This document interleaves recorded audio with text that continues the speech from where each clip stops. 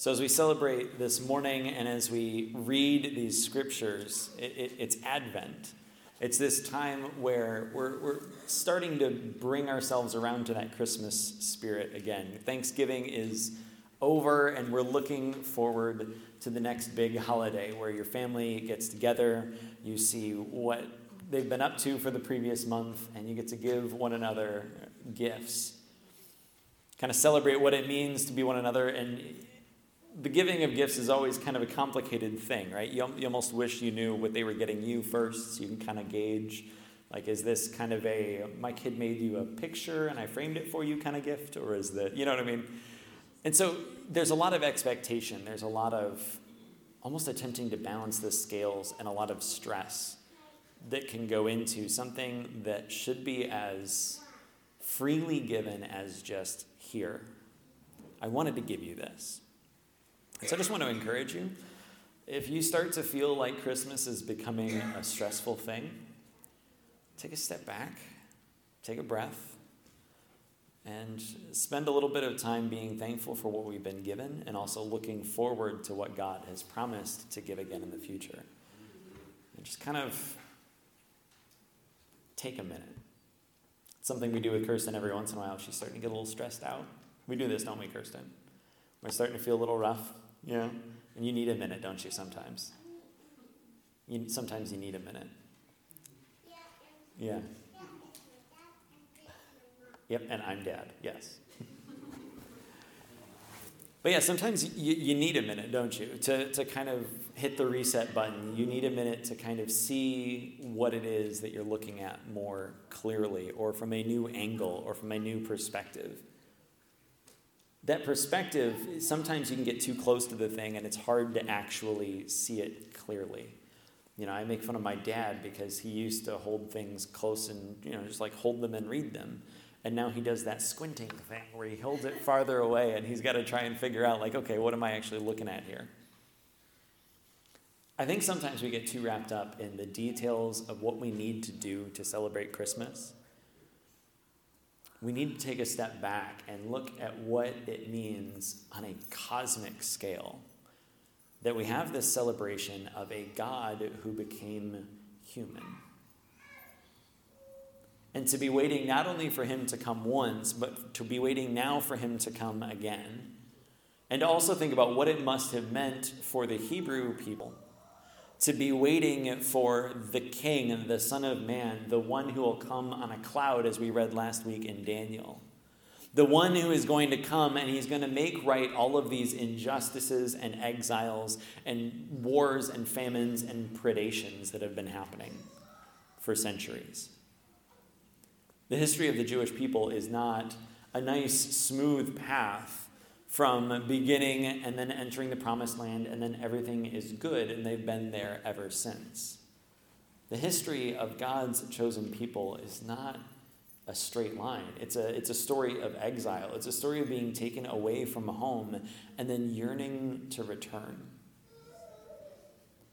And so when we find ourselves sitting in this period where we're like, things are not as they should be, things are broken, or the world is just a little too cruel, this doesn't seem like the kind of world that God would have intended, it's because it's not yet. We're still waiting. And so this lesson of the season of Advent is that, yes, we are waiting, but pay attention to what you're waiting for. Because you see, last week we talked about the Son of Man, that prophetic, that apocalyptic figure in Daniel, the one that would come and that all nations and all thrones and all authority would be his. And he is the one, the offshoot of that branch of David that we talked about again this week. The one that will come and will make everything right and will make good on every promise that God ever made. The one that will make the world right again. Because right now it is anything but. And so when we had this idea that the Jewish people, they were waiting 600 plus years for their Messiah. Between the prophets spoke of this one that would come that would make everything okay, and when Jesus actually came, they waited 600 years, and then still it wasn't what they expected. We expected an earthly kingdom. They expected maybe what Pilate would have expected when Pilate said, well, are you a king? Are you the one they're talking about? Are you this prophet that they sort of said would come and make everything okay? And Jesus gave this really slippery answer and was basically said, well, sort of, but not the way you mean it. I've come to do something else. So when I think of apocalypse, it's a big kind of scary word, right? You think of, a nuclear apocalypse where, if the wrong button gets pushed, maybe back in the 60s, maybe today, and all of a sudden, everything goes up. It's an apocalypse. It's the end of all things and the beginning of something completely and totally different. And normally we don't think of apocalypse as anything good. But yet when you read the apocalyptic literature in Scripture, you read Revelation, you read the second half of Daniel, you read the Old Testament prophets that talk about the stars falling down to earth and the moon turning to blood and the sun turning dark. They talk about these things that are like the end of everything that is right now. All things will end. And then.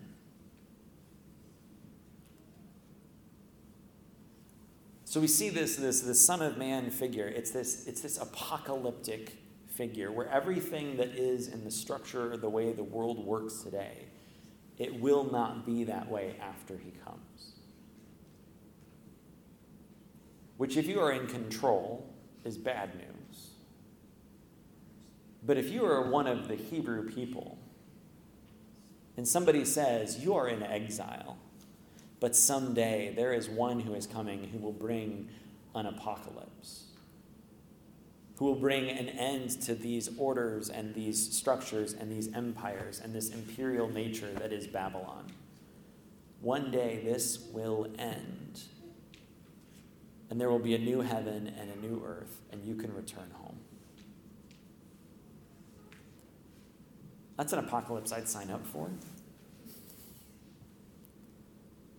And so we read through Scripture, and you read Revelation, which is kind of notorious for being incredibly difficult to get anything useful or concrete out of. You read about the dragon chasing the woman who is with child, and you read about the abomination that causes desolation and the sacrifice that is going to be on the altar in the temple. And Tim LaHaye and Jerry B. Jenkins made a whole ton of money writing a story about it, or 14 or 18 or however many they ended up writing. And so you read Revelation, and if you're reading it for, okay, I need a time map here for exactly when and how and what things are going to end so that I can keep myself safe, you might be reading Revelation for all the wrong reasons. You might be reading the biblical apocalypse saying, okay, well, I need to survive this. I need to keep my little corner of the world intact. But I think the message of Scripture is that the world as it is will not be kept intact, and that is good news. Because you know how the world works. The world works where if you know someone, you get the job. The best qualified person doesn't always get hired. Sometimes the wrong person gets fired because the person who deserved it knew the right person. Sometimes you can get what you want because you can force the issue and you have a bigger army than the other guy, or you have more money than the other guy, or you have a better lawyer than the other guy. The way our world works today is the powerful are rewarded and the weak are oppressed. But an apocalypse is coming. The radical world-upending truth that is a biblical apocalypse is that the world as it is, where the powerful win and the weak lose, is not the world that God has in mind when he remakes heaven and earth. When Jesus prayed and he said, Father, I pray that your will would be done on earth as it is in heaven, that's not just a nice part of the Lord's Prayer that you blow by. It's not just something nice saying, well, God, I guess I'll do what you ask me to because your will done. It's not a nice, safe, calm thing to say. That is saying, God, I want to take the right order of things that exists in heaven. I want to take the way things ought to be, the way they work in your throne room, where righteousness is rewarded instead of power. I want that to be the way that your will is done on earth. I don't want power to be rewarded on this planet anymore. I want righteousness and right behavior and kindness and compassion and love. I want those to be the people who are in charge. Do you even know what that would look like? Because I have no idea. When we sit here and we try and figure out, okay, what does it mean if the most compassionate person around is suddenly in charge? You walk into any room and it's not the most assertive person. It's not the person who's dressed the nicest. It's not the person who knows the boss who gets to run something. It's the guy who looks around and goes, I bet we can really do something good here today. I bet we can show kindness to someone today. How can we take care of people today? What if those were the people that were just by default in charge of everything? If that person was in charge of your meeting at work, your job would suddenly be so much less stressful. If that person was in charge of Congress, we might see different laws passed. If that person was our representative to the UN or to state senate, then you might start to see a little bit different things happening. If that person was in charge in your family, would you be in charge? Sometimes there's what I think needs to be done, and then my daughter will walk up and go, hey, can we do this? And I realize, wow, that is a much better idea. Some days she wants to have chocolate chips for breakfast, and that's not one of those times. But you get what I'm saying. Sometimes the people we just by habit ignore are the people who are right. And I mean that in a very deep, deep way. I don't just mean they're more practical or they're more successful, or if we listen to them, we'd all be better off. I mean they are right in the way that God is right. They are good in the way that God is good. They're loving in the way that God is loving. And we are waiting to see a world where those people are rewarded and are actually in charge. Not because they suddenly have some sort of power over us, but because nobody fights them on it.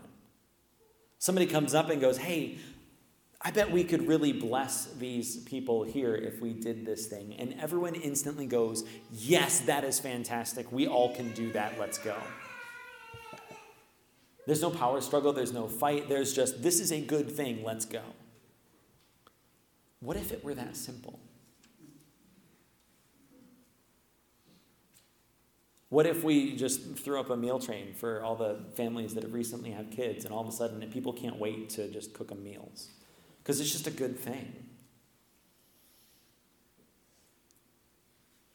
What if we heard about somebody down the street who didn't have a place to stay, and suddenly they had a bed and a roof and a room? I can't share the name of the person because we're going to put this on the internet. They asked me not to share their name, but I was having lunch with someone last week, and I saw what it meant for somebody who had a pretty prestigious job. You probably know their names. And they walked into, I think they met the person through Oaks of Righteousness. They met somebody who didn't think they were financially or socially able to keep their child. And so they were thinking about having an abortion. And this person just heard about it through somebody who heard about it, and they just went, I'll take the baby. And it didn't think anything would really come of it, but then suddenly they said, well, are you serious? Because I'll go talk to her. I said, well, yeah, I guess I am. And as far as I know, the adoption was finalized last Thursday. That's the kind of good thing that I'm talking about. There's somebody who walked in, saw a need, and then said, I can help with this. And then they did. If we were all like that, half the time, we could change the world. it would be an apocalypse of biblical proportions.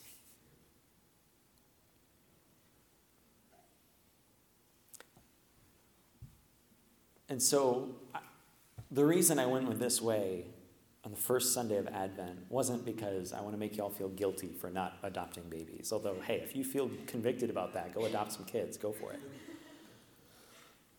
The reason I said that is because often we think of waiting as something that is passive. We think of waiting and like, well, the Son of Man is going to come back, and until he does, I guess I'll just sit here. One of the first songs I ever sang with Melanie and my parents as kind of a 4-part thing was I'll Fly Away. You know, some glad morning when this life is over, I'll fly away. And that's like the chorus is like, well, when everything's over with, I just get to fly away.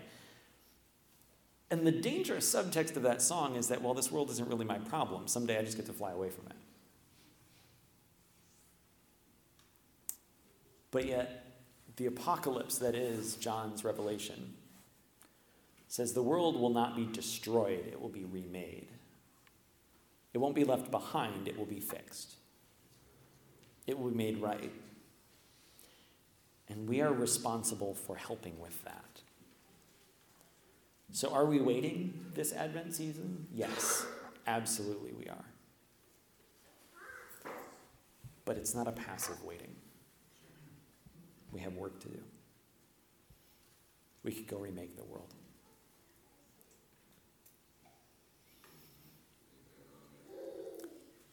And so part of it is I love simplicity. Melanie is the decorator of our home. If I were in charge of decorating our house,